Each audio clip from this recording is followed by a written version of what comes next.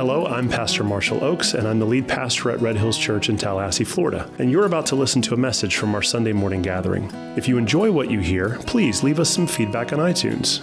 And if you really like what God is doing at our church, consider supporting the ministry work at redhillschurch.com/give. Thanks, and now for some Bible teaching.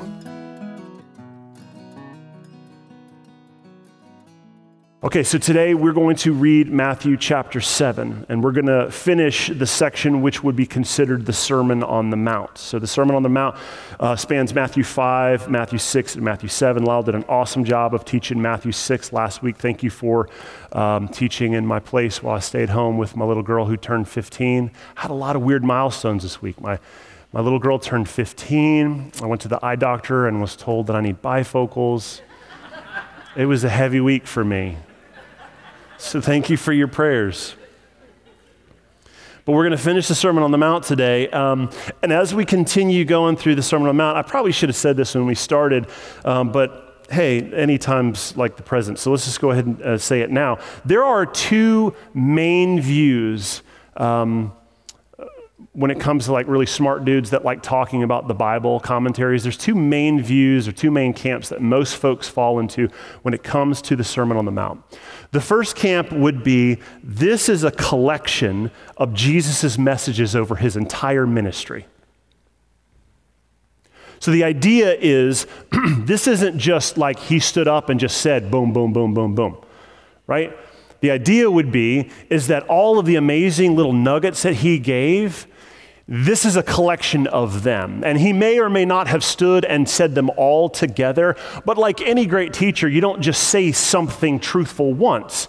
You got to say it numerous times for it to stick. So Jesus taught for 3 years, and we're told in John that this is not like, we couldn't even record all the things that he said and he did. So we know that this is just some of the things, and we know that some of the things that he said over and over and over again. So is it's possible that there was a collection of stuff that were kind of like his go-tos, right?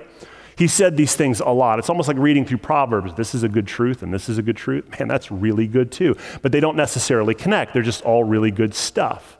The other camp is that this was actually a sermon that he stood up on a mountain and taught.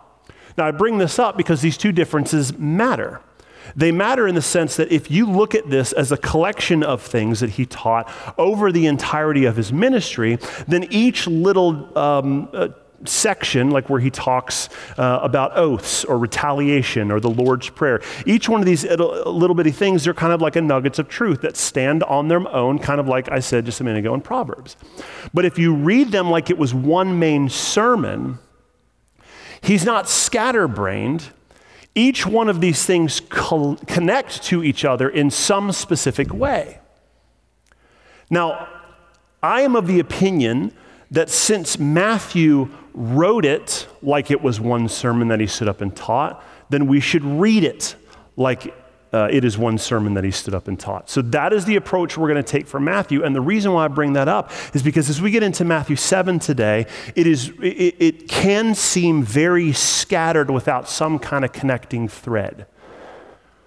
All right, so Matthew chapter 5 makes sense. These Beatitudes, they kind of make sense. Okay, and then there's this concept of like he's building and he's giving context and he's kind of giving, okay, well, what does it look like for that? Well, in this area, like when it comes to anger, that's how this kind of look. Okay, I see that. But then we just start getting into 6, it seems like there's kind of more independent thoughts. And by the time we get to 7, man, if there's not some connecting thread, he's all over the place. Well, I'm convinced that there is a connecting thread, and as we read Matthew 7, I want us to read it with that thread in mind, and I believe that connecting thread for Matthew chapter 7 is relationships. I think that Matthew 5 and 6 are Jesus saying, look, people who follow me, this is what their lives look like. People who surrender to me, this is what their lives look like. And it looks like this specifically when it comes to anger. And it looks specifically like this when it comes to oaths. And he's continuing that thought as we get into 7. And what he's essentially saying is, people who follow me, it looks like this in relationships. Do you follow? So essentially what he's saying is, in relationships with each other believers, in relationships with non-believers, in relationships with me as your God, the connection between all those different areas is affected by the fact that you are a follower of Jesus. And that's really important, because what it means is all of the relationships in your life are not just relationships that you just happen to have. This is not just like my friend. That's what it was before you met Jesus. But now that you are being transformed by the kingdom of God and Jesus is your highest treasure, then every relationship in your life flows out of that reality that Jesus is king. Does that make sense? And that changes the dynamic of the relationship for the better. Now it's not just like we're friends because we had a class together, or because our offices are close and our desks are close, or we happen to take lunch at the same time, or our kids are around the same age. Those aren't like the parameters for building friendships. Now the parameter for building friendships are eternal mindset. This idea that eternity is in mind, and I have been redeemed, and there is also a person who has been redeemed or has not yet been redeemed. And my relationship, God is going to use me in that relationship to show them the glory of what eternal things look like. Does that make sense? So he's saying that because you are a follower of me, all of your relationships look differently. And that's essentially the thread that we're going to read as we go through Matthew chapter 7. So with that in mind, let's pick up Matthew chapter 7. We're going to read verse 1 through 6. Matthew 7:1 says, "Judge not that you not may," blah, blah, blah, blah, blah. "Judge not that you be not judged. For with the judgment you pronounce, you will be judged. And with the measure you use, it will be measured to you. Why do you see the speck that is in your brother's eye, but you don't notice the log that is in your own eye? Or how can you say to your brother, let me take that speck out of your eye, when there is a log in your own eye? You hypocrite. First take the log out of your own eye, and then you can see clearly to take the speck out of your brother's eye. And while you're at it, do not give dogs what is holy, and do not throw your pearls before pigs, lest they trample them underfoot and turn to attack you." See what I mean about saying like things are scattered?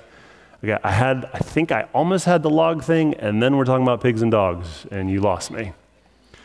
Jesus is teaching from like a heavens perspective, and we're listening from like a Saturday morning cartoon perspective. That's why there's not we can't follow him, because he's just talking way over our heads. But it's not enough for us to just sit and say, well, that's how Jesus talks. He's just always talking over our heads. The invitation is to mature a little bit. Grow up so that you're not being spoken over anymore. Grow up so that everything that he speaks, it comes clearly to your heart. So the invitation here is in relation to folks who are other believers, and then the ends, how we should have relationships with folks who are not. Now we'll get into that in a second, but I just want to preface the beginning of this with how much the world loves Matthew chapter 7, verse 1. Right? You've probably been like people who don't want anything to do with God have probably quoted this verse to you. And the world loves this verse. And the reason why is because the assumption from this verse, judge not that you be not judged. What, judging me? Your own Savior told you not to do that. So I don't know what you think you're doing. The assumption being that Christians aren't allowed to judge anything. We can't judge. That's not what Jesus is saying. He's not saying Christians have to check their critical thinking skills at the door. He's not saying to wander through life and refuse to make any critical judgments about things that are wise or unwise. In fact, he goes on in the rest of chapter 7 to actually tell us to make judgments about things like dogs and pigs and gates and teachings and people's fruit. So the assumption from the world when they hear that is that, oh, well, you're not allowed to judge. But the truth is that Christians are actually commanded to judge lots of things. We're commanded to inspect the fruit of a lot of things and make judgments on what we see. So how is it that we're not supposed to judge, but also supposed to judge? How does that work? Well, in the New Testament, there's tons of things that are both. They're not one or the other. And they're both because they both live in harmony next to each other from heaven's perspective, but from earth's perspective, because of sin, they don't seem like they could. So for us to wrestle with how are we supposed to not judge but also judge, the best way to dissect this is to look at the way the word judge is defined, or look at the definition of it in the Greek. The word judge in Greek literally means to make a selection, to criticize, to find fault, or to condemn. So when Jesus says that Christians are not to judge, he's saying Christians should not be hypercritical, fault-finding, or condemning as a posture in our lives. And I think all of us can say, I can agree with that.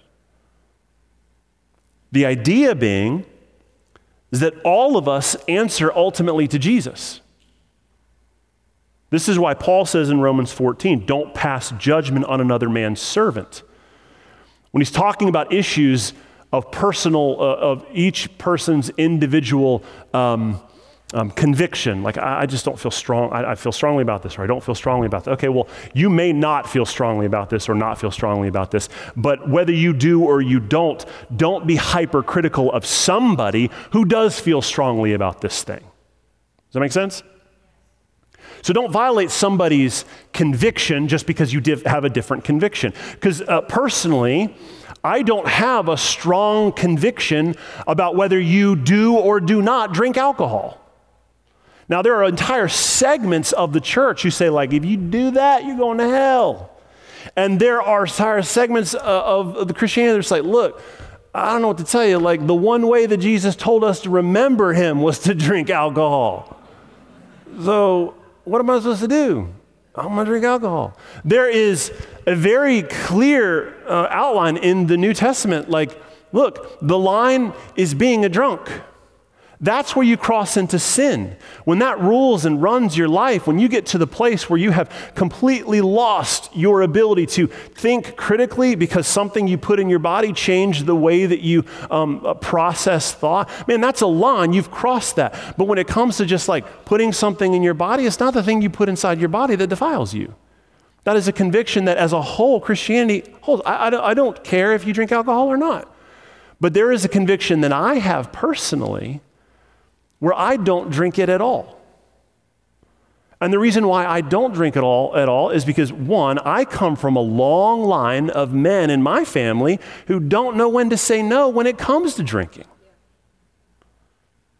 Now, thank God my dad broke that cycle, but before him, there was a long line of dudes who said, like, I'm just gonna handle my stuff by drinking so I don't have to think about it. But the other side of it is I'm aware that in America, we've got a lot of folks who come on Sunday morning, and that's a thing that ruled their life for a long time. And I want to give you the freedom to be able to see somebody who stands up and says, man, I don't do it, and you don't have to do it either. You can be okay. You can live a full life and not do it. I'm doing it. Follow me. But just because that's a conviction I have doesn't mean I'm going to push that conviction on you. But what Jesus is saying when it comes to not judging, what he's saying is don't be the kind of people who walk around hypercritical thinking that your personal conviction is the conviction from on high that everybody else should be living their standard at. That's what it means that you shouldn't be judging. You should give the freedom for your brothers and sisters to live the life that Christ has called them to because they answer unto him, they don't answer to you. Don't be hypercritical or judgmental of somebody else's servant because they're serving him and not you. You follow? So if our posture toward each other isn't critical, what is our posture? If we're not supposed to be critical and fault-finding and trying to see, hey, I think you're a little too far out, we can come back over here, come on. If that's not our posture, what is our posture? Our posture is, the answer to that question is found in the principle or the teaching or the parable of the log and the speck. Don't be hypercritical, be generous. Don't be judgmental, be helpful. Don't be fault-finding, be gracious. And the invitation is, be generous, be gracious, be helpful by regularly removing the log from your own eye. How can you be the most helpful to other believers? Constantly dissect your own heart by the power of the Holy Spirit. Let him guide you through those dark areas of your heart you don't like even admitting exist, and let the Holy Spirit remove the logs from your own eye. Because it's only then will you be able to see clearly to help other people, your other brothers, remove the specks from their eye. And that's interesting because the assumption will be like, okay, well then everyone just kind of take care of their own thing and like don't be removing sawdust from other people. That's not what Jesus says. Jesus is clear. We should be helping each other remove the stuff from our eyes, but you should only do that when you've done the work of removing the tree branch from your own eye. You follow? So don't be critical, be helpful, but the best way you can be helpful is to know the stuff in your own life that doesn't belong there and get rid of it. You follow? Sorry, I hit the microphone. So then Jesus takes this pivot here, right? And he throws in this concept of like dogs and pigs. And it seems out of place. But if you look at it in context of the other stuff that he teaches later, dogs and pigs are always symbolic of Gentiles or outsiders or unclean people, but not just your general run-of-the-mill people who are lost, the unsaved, because what that would mean is he's telling you just completely avoid non-believers, and that's not what he says. Right? The idea that he spent most of his time with sinners, the Great Commission that we get at the end of this book, is essentially saying your entire life should be about going to non-believers. So if we know that his argument is not avoid non-believers, but he is telling us to don't spend time casting our treasures to dogs and pigs, what is he saying? Well, I believe what he's saying is that if a non-believer acts more like a dog or a pig than a man, if they regularly mock you for your faith and have clearly numerous times rejected Jesus and told you, I don't want anything that you're selling, leave me alone, and they mock you for it, then Jesus says, don't waste your time casting the things that you treasure before people who will not also treasure them.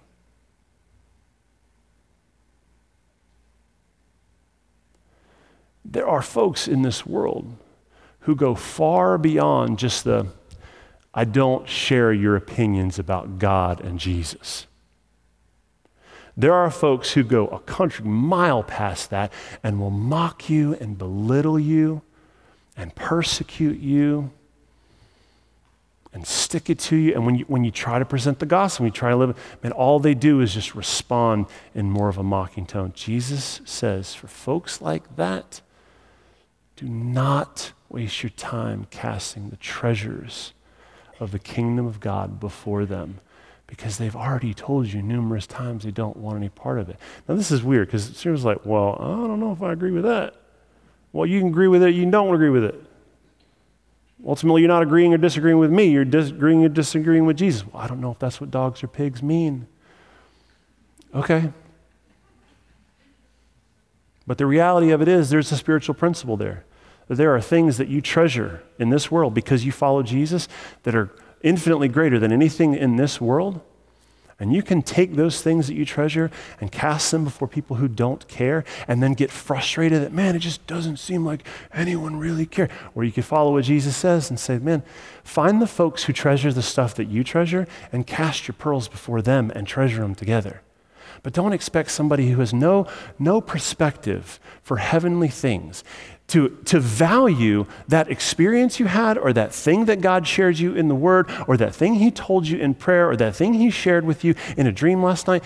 How about you just treasure it in your heart or share it with those two people who you know will value it the same way you value it?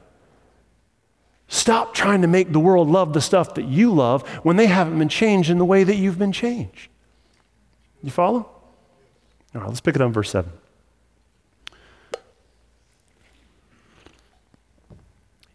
He says, ask and it will be given to you. Seek, and you will find. Knock, and it will be open to you. For everyone who asks, receives. That's important. Everybody who asks, receives. Do they always receive what they ask for? Nope, but they're going to receive something. That's important. That's important, because unless you understand that principle, it looks like Jesus is giving us a blank check. And a lot of churches are built off of that. A lot of bad theology is built off of that, but that's not what he's saying. He's saying everybody who asks receives. Do I all receive what I ask for? No, but you're promised you will receive what he says are good things. Let's continue. For everyone who asks receives, and the one who seeks finds. Does he always find what he's seeking for? No, most of the times he finds things that are better than what he was seeking for. And the one who knocks, it will be opened. Or which one of you, if his son asks him for bread, will give him a stone? Or if he asks for a fish, will give him a serpent? I thought that would be such a great, just practical joke to play on my kids, but none of them have ever asked for fish, so I'm still waiting. I've got a serpent no. If you then, who are evil, know how to give good gifts to your children, how much more will your Father who is in heaven give good things to those who ask him? We're boneheads. But we know how to give good gifts to our kids. How much more does our Heavenly Father understand the principle of what it means to give good gifts? And your kids ask for some of the dumbest things. But do you always give them what they ask for? No. In your wisdom, you give them something infinitely even greater than that. The principle is the same. God is saying, hey, you know how you parent? Like, I'm like that, but even better. Like, I'm not some stone God that you got to pray to and make sure that you make these sacrifices to and make sure that you do all the right things and not do the things you're not supposed to. No, I'm like a father. I know what you need, and I know you think you know what you need, but I know what you need even more. And so here's a promise I'll make to you. If you seek, you're always going to find.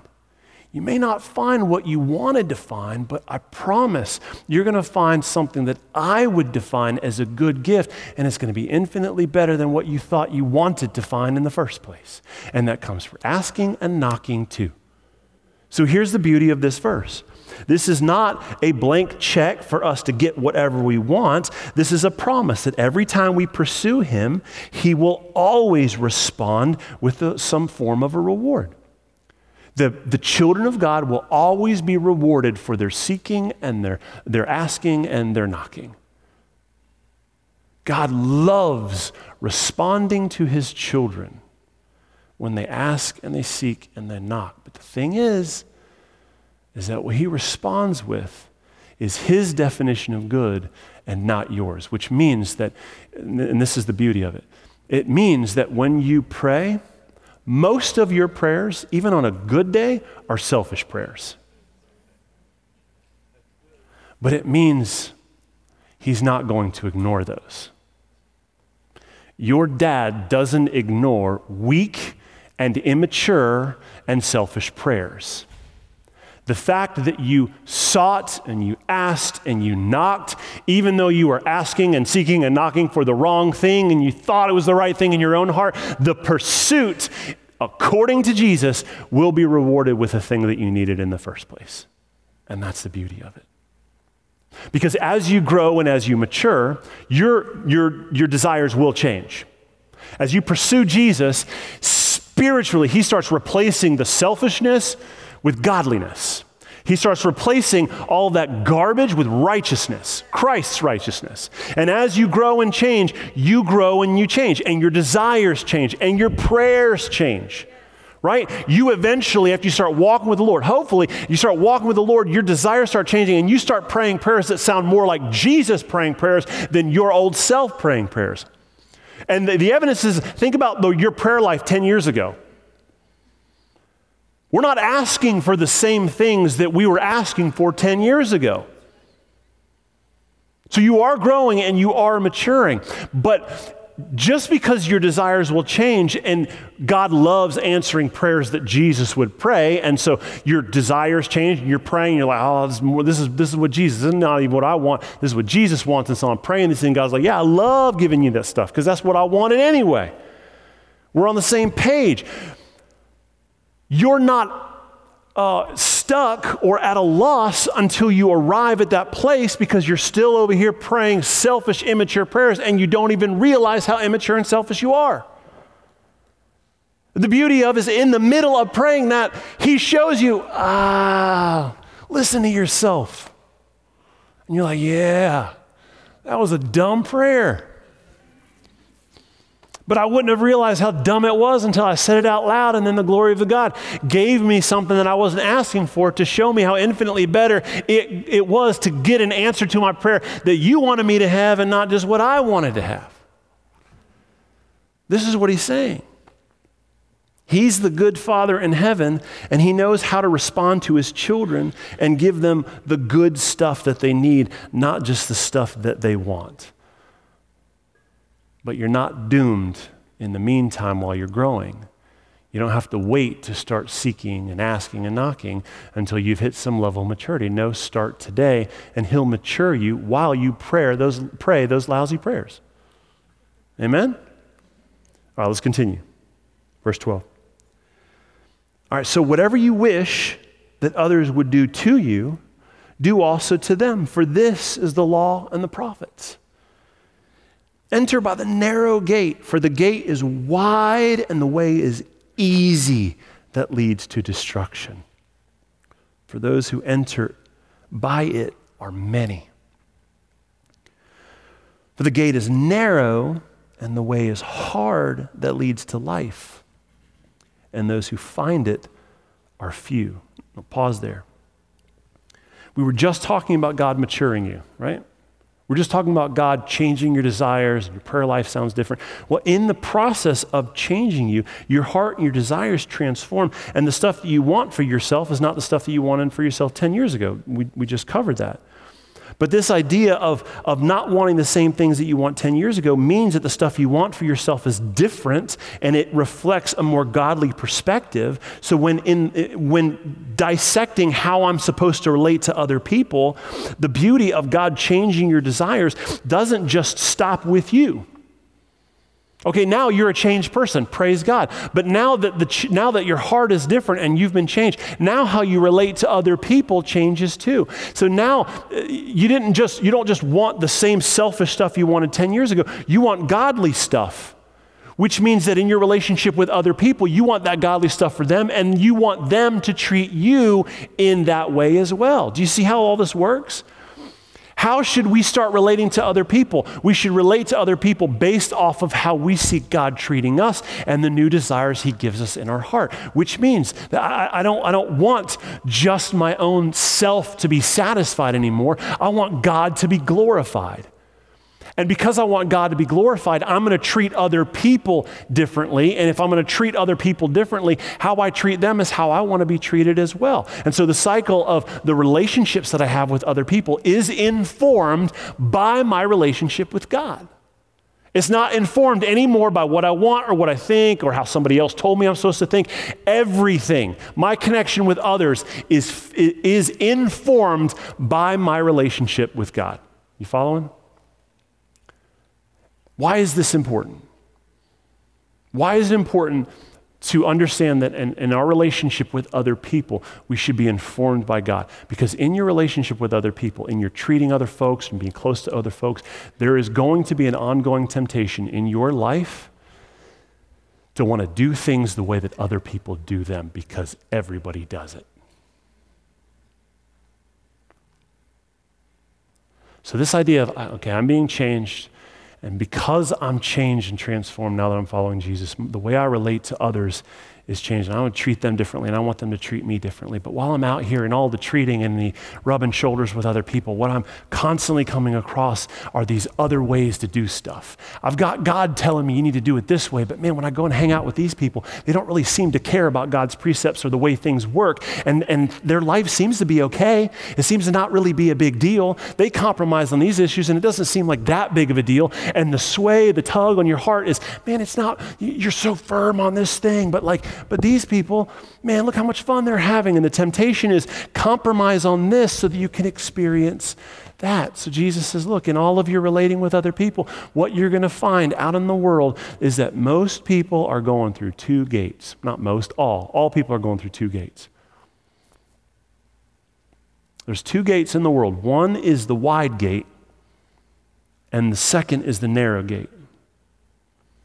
So essentially what he's doing is he's giving a little parable to help us understand how to process the temptation of dealing with other folks while we're out in the world doing our daily life. You've got a way to live. It's from on high. Jesus told us how we're supposed to do this. But when you go out there and you're meeting these other people, you're going to see offers to do it this way. And have you thought about this? And why don't you try it this way? And you're watching a YouTube video and somebody's like, here's a different way to think about some things. And the invitation is, hey, I know you're a narrow-minded Christian. You don't believe anything unless it's in this book. Have you considered this?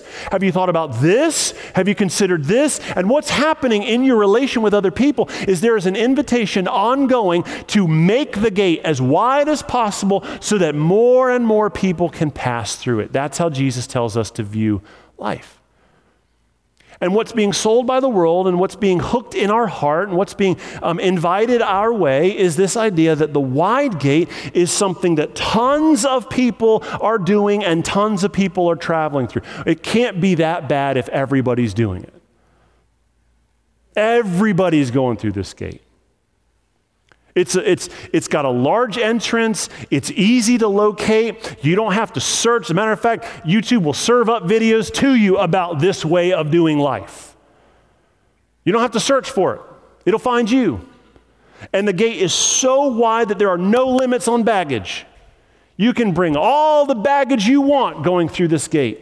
There are no requirements, there are no demands, there is no forsaking, there is no putting stuff aside, there is no saying, I can't have this. No, you can have all of it because the gate is as wide as it possibly can. But Jesus says you need to understand that gate, it leads to one place, destruction. Yeah, it's wide and lots of people are going through it and it looks great and it's beautiful, but it's heading towards destruction. What you want is not the wide gate. What you want is not the thing that everybody's doing. What you want is not the thing that most people are selling and telling you are the best things for you. What you want is the narrow gate. And in the narrow gate, there's few people who even find it. It's easily overlooked. It's really narrow. It's so narrow, you can't bring your baggage with you. You can't hold the stuff in your hand that you want. You have to leave everything behind. To even get through it, you've got to leave all of your garbage behind. You've got to take off the old man, the old garbage, all of the old baggage. You've got to barely squeeze through this narrow gate. But if you do, and if that's the path you choose, you're promised that it's headed one direction to eternal life. So the question set before you is in your relation with other people when you're constantly tempted. And this happens more when you're young than when you're old. It does certainly happen as you're old. But when you're young, there's this constant temptation. Man, you got a whole life ahead of you. Don't make strong commitments now. Don't make promises now. You can make promises later. You can make convictions and have strong opinions about things later. Go out and make your choices. Find the world. Date a bunch of different people so you can see what kind of people. No, don't do that. That is bad advice. Don't walk through the wide gate. Don't do what everybody else is doing because it's heading towards destruction. What you want is the narrow gate. What you want is to fit your life through this tiny little gate. That's what you want because this is what leads to eternal life. So as you're living and relating to other people, don't buy into the argument that everybody's doing it. I don't want to be left out. Now, what's interesting is that when we're talking about gates and we're talking about the world, letting us know about all of these wide gates, Jesus kind of pivots and he starts talking about false prophets. And I told you, unless there's some connecting thread, which is relationships, this stuff doesn't make sense. But it makes perfect sense when I'm reading through this and I'm seeing, okay, all right, I'm supposed to live this way when it comes to other believers. When it comes to God, I'm supposed to be praying and asking and believing. When it comes to non-believers, I need to be careful about what gate I'm going through, because there's like everybody's going to be going through the wrong gate, and it's going to seem like the right thing to do just because a lot of people are doing it. I should probably post this online because everybody's doing this. I should probably go this way and talk this way just because everybody's doing it. Jesus then pivots and he says, also, it gets even worse, all right? It's not just the world living a certain way and hundreds of thousands of people going through a wide gate. At the entrance of the wide gate are false prophets preaching the good news about this wide gate. So when you're out relating to people and you're seeing the invitation to compromise on your character and your beliefs, to follow people through the wide gate, it's not going to end there, because in addition to just seeing other people living that way, you're going to have preachers that look like me, probably better dressed, standing up there with a megaphone shouting and preaching the virtues of going through this wide gate. It's beautiful. Look, you don't have to forsake anything. Bring all your mess. Bring all your family. Bring your kids. Bring your wife. Everybody's welcome. Come on, there's room for everyone. There are false prophets standing at the gate preaching the virtues of it. And if you're not careful, that when you hear a preacher talking about a gate, if you don't know what a preacher should be saying and what gate should be looking like, just the fact that it is a preacher and a gate makes you think, well, this should be right. I guess this is where everyone's going, so this is where we're going. And then pretty soon you end up in a church that you've been at for 5 years and you've never really listened to what the pastor talks about, and you've never really paid any attention to what the virtues of the character of the church is about. And one day you just kind of wake up and you're like, is this even a church? I can't remember the last time that the pastor said the word sin or talked about a coming judgment. All we ever really talk about is how there's some principles in this Pixar movie that might possibly relate to my life.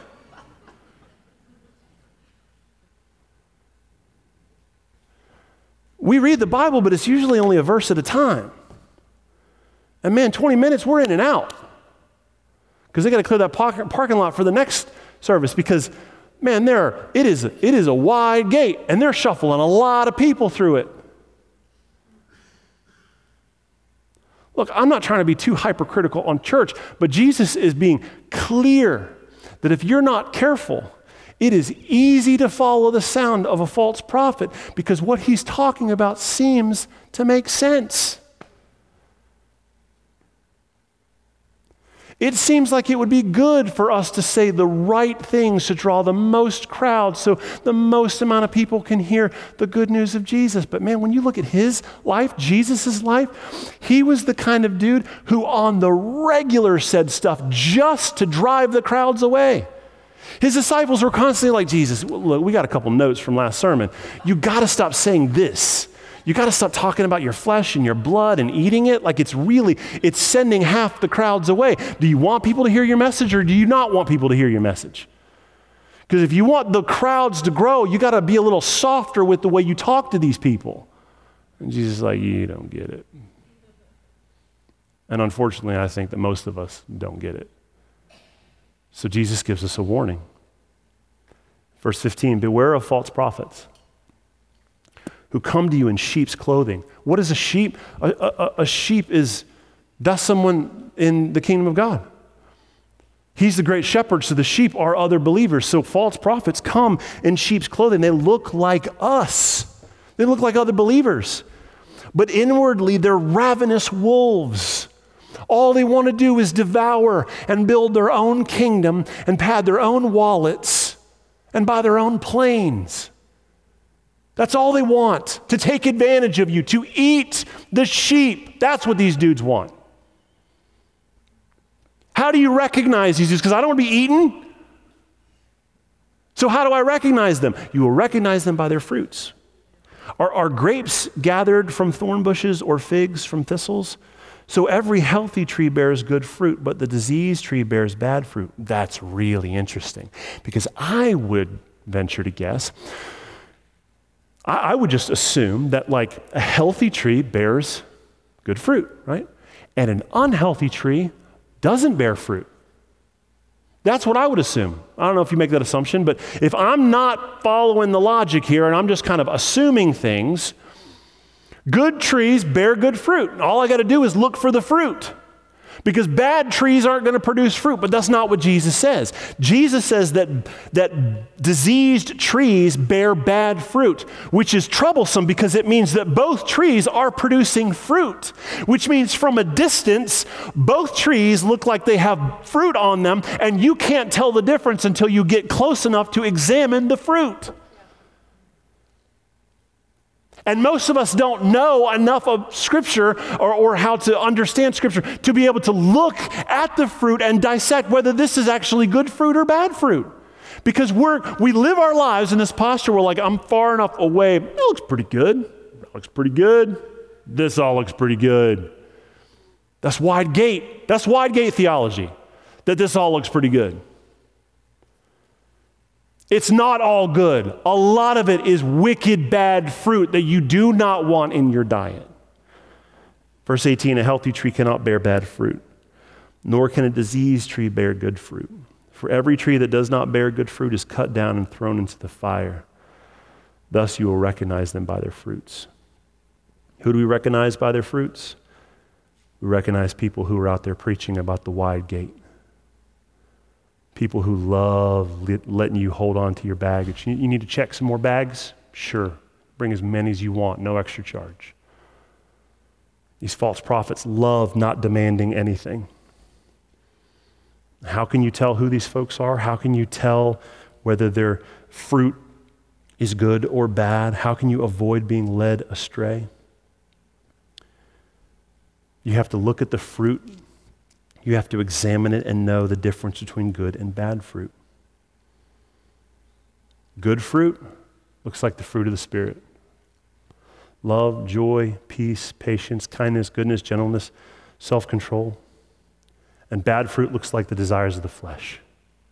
So how am I supposed to tell the difference between a false prophet and a real prophet? How am I supposed to tell the difference between whether they're actually preaching the gospel or if they're preaching some false gospel? Well, I do a couple things. One, I listen to what they're saying, and I weigh what they're saying against what the Word of God says. And if it's not in balance, I stop listening to it. But I don't just listen to what they're saying, because men and women have a way of deceiving you by only talking and never doing. So I'm not just listening to what they say, I'm also looking at the way they live. I'm watching their conduct. I'm watching their character. I'm not just examining what they say while they're standing here behind a Bible. I'm watching what they say and how they say it and when they say it when they're not standing behind this Bible.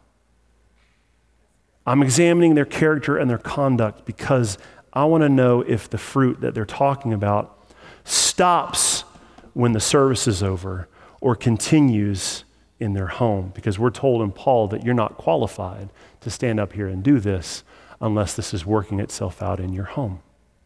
The training ground for qualification for doing what I'm doing right now doesn't start right here. It doesn't start in pastoral ministry. It starts in my home with my wife and my children. So, why is this important? Why am I hitting this so hard? Why is Jesus bringing this up? Why are we so concerned with wide gates and narrow gates and false prophets?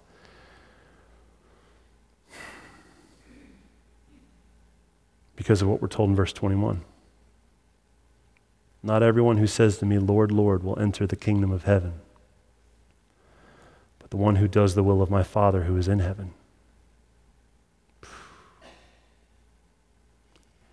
You mean to tell me not everybody who says, Lord, Lord, is getting in? That word Lord is it is the Greek tense of saying like describing like you were the head over my life, Lord, Lord, Lord. You had authority over me. You were in charge. You tell me that not everybody who says that is getting in? No, because on that day, many are going to say to me, Lord, Lord, did we not prophesy in your name and cast out demons in your name?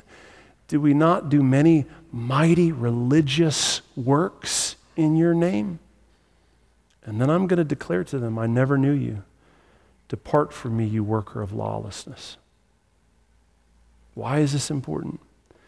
Because if you're not paying attention to the width of the gates, and if you're not examining the fruit of the prophet, you run the risk of following the wrong Jesus down the wrong road. And what's interesting here is that none of these guys stood here and said, Lord, Lord, we spent our life treasuring you over this world. We spent our life valuing you and following you and forsaking all for you. That's not what they're saying. What they're saying is, Lord, Lord, we spent our life treasuring religious things over you. Lord, Lord, I went to church every week.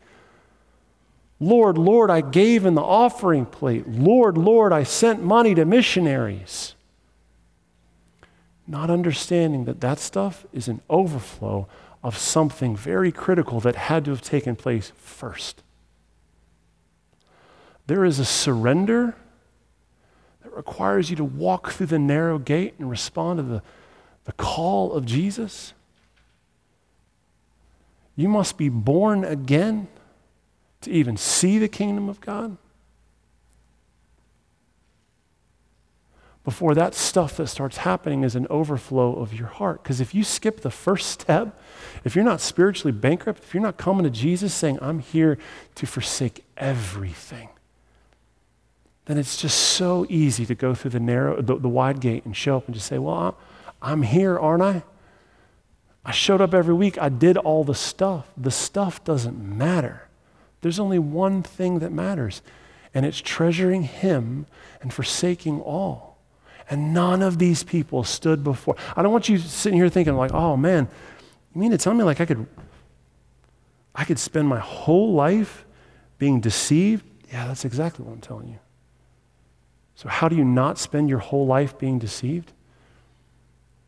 You start examining the fruit of the folks who you are allowing to speak into your life. And you see if it weighs up to the Word of God. And you do the work of first examining above anything else. Like when you're in your prayer time, right now when you're trying to work through this stuff, okay, well like, I need to start worrying about my salvation. You got one question to ask. What is your response to Jesus? What do you think about him? Is he just like a good guy, a good teacher? Or is he the one who took your punishment for sin, and without him you are headed to hell? Because there is coming a punishment. That's the promise in this. All of us is coming our way without Jesus taking the punishment for us is coming in eternal punishment. So you can do one of two things. You can say, Jesus, I can't bear that punishment. I'm a broken man. You're calling my name. I'm responding to you. I accept that you took my punishment for me. I want to be adopted into your kingdom. I'm yours. Or you can say, I think I'll take my chances. I think that I can do enough good religious things here on earth that eventually when I stand before the Lord, he will take those things into consideration and all of my good stuff will cancel out my bad stuff. I got bad news for you. You don't have enough lifetimes to cancel out the bad stuff that you did just in this service with your thought life.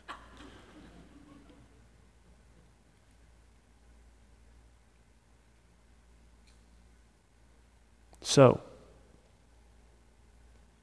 we're going to finish on 24.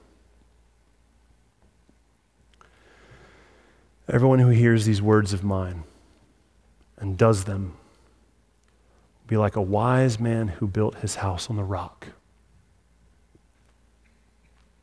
I'll read that again, it's important. Everyone who hears these words and does them will be like a wise man who built his house on the rock. And the rain fell, and the floods came, and the winds blew and beat on that house, but it did not fall because it had been founded on the rock. And everyone who hears these words of mine and does not do them will be like a foolish man who built his house on the sand. The rain fell, and the floods came, and the winds blew and beat against that house, and it fell, and great was the fall of it.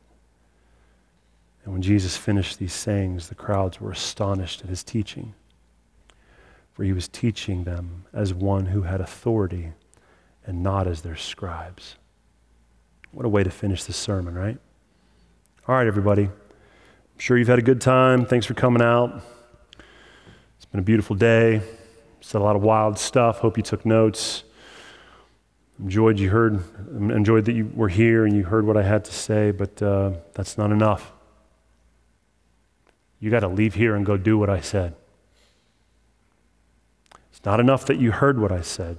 You have to go do what I said. Because everyone who hears and does is like a guy who builds a house on a strong foundation. But if you just came and you heard and you come every Sunday and you hear, but you never go and do, you're building a house on a weak foundation. And here's the kicker. Both houses are promised storms. A lot of times we think that when you come to Jesus, that means the storms are over.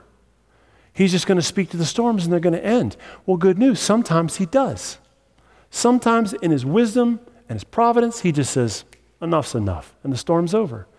But a lot of times, the storm doesn't end as bad as you want it to. You can pray all day long, please end this storm. It's not going anywhere. You're going to have to weather it. Why do we have to weather storms? Because the storms are the only way for you to truly get an assessment of what your foundation is built on. Because you can convince yourself that your foundation is fine until a storm shows up. So what does that mean for us? That means we should stop cursing the storms coming our way and start praising God for the way they test our foundation. So praise God for this pandemic. And some of you didn't like that. That's okay. But until this showed up, many of us have been lying to us for years about how strong our foundation was. And now all of a sudden we're making stuff, theology, that ain't got nothing to do with theology. Praise God for the election that happened last year. Boo, I don't like that one. No. Can we go back like 3 minutes on the tape and ignore it? These storms aren't actual storms from like rain. No, these are storms in our life. Praise God for turmoil and storms, because without them, you would keep on thinking that your foundation is stronger than it actually is. But now that it's here, praise God, because you can take an assessment of the things you've been listening to, but not doing. You don't know what you're not doing until the storm hits. And this is the way he ends, and I love this. At verse 29, he says this: he was teaching as one who had authority. Not like the scribes. Not like the folks who had no idea what they were talking about. Not like the religious people. He was teaching as one who had authority. Well, the question is, authority to do what? He was teaching as one who had the authority to tell them that they were wrong, that their foundations were weak, that they needed to be saved and redeemed. He was teaching as one who had authority to demand obedience to what he taught. And so as we close today, this is the question I have for you. The crowds recognize the obedience that Jesus has. Do you? Does Jesus have this kind of authority in your life that when you hear his words, you say, not my will, but yours be done. Because the temptation before you leave this place is to hear these words and say, I'm good with like 80% of that, but I do take issue with a few things. Look, you can take issue with a few things that I say specifically, but I can't help you if you're taking issues with the things that Jesus says. And if you're going to take the things that Jesus said and manipulate them and spin them around and turn them upside down to fit your own agenda, I also cannot help you. Because what is required of us is for you to stop spinning and manipulating, for you to stop working and trying to position stuff so that you switch it around and it sounds better in your favor. What is required of you is to get your hands off of it, to listen to what he has to say, to stop arguing with it and stop making your case that you are the exception to the rule, to turn and obey. So as we close, that's the question I have for us. Do we, after listening to his words, declare you have authority in my life to align me to what I just read? Or am I truly going to stand here and say, we need to talk about some things because I don't like that?